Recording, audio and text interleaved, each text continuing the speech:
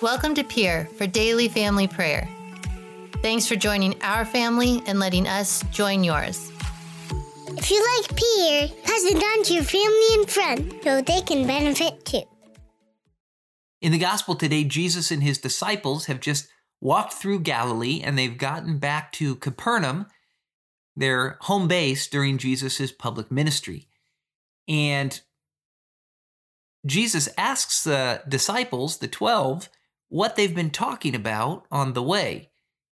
Now, they've been talking about which one of them is the greatest. So certainly they probably don't want to answer Jesus and admit the discussion that they've been having. Well, Jesus takes a child.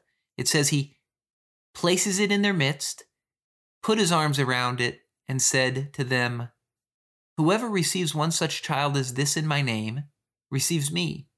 And whoever receives me receives not me, but the one who sent me." It's a great image to think that in their home base, by their house, they have friends. They have people who come by and families, and that Jesus and his disciples are around mothers and fathers and their children, and they're all having a good time together. Well, the Catholic Church is clearly pro-life and pro-family. There's many reasons for this, but one huge one is that Jesus is pro-life and pro-family. Well, the reason that we so often return to this concept here in our prayer, the importance of life and of marriage and of family, is because these are some of the major cultural battles that we're facing today. So if, for instance, we were in the midst of World War II, we might talk about and reflect about the evils of Nazism. But in today's world, life and marriage and family are the things that are under attack. Well, couples and families really have to have an attitude of openness and generosity towards having children. Historically, large families have always been seen as a blessing, but today, many in our society see them as a curse or as a burden.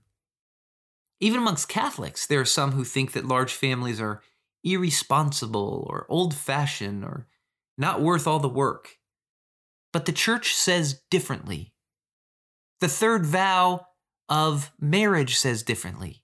Jesus says differently. And any large family would say differently too. Let's reread those words of Jesus. "Whoever receives one such child as this in my name receives me."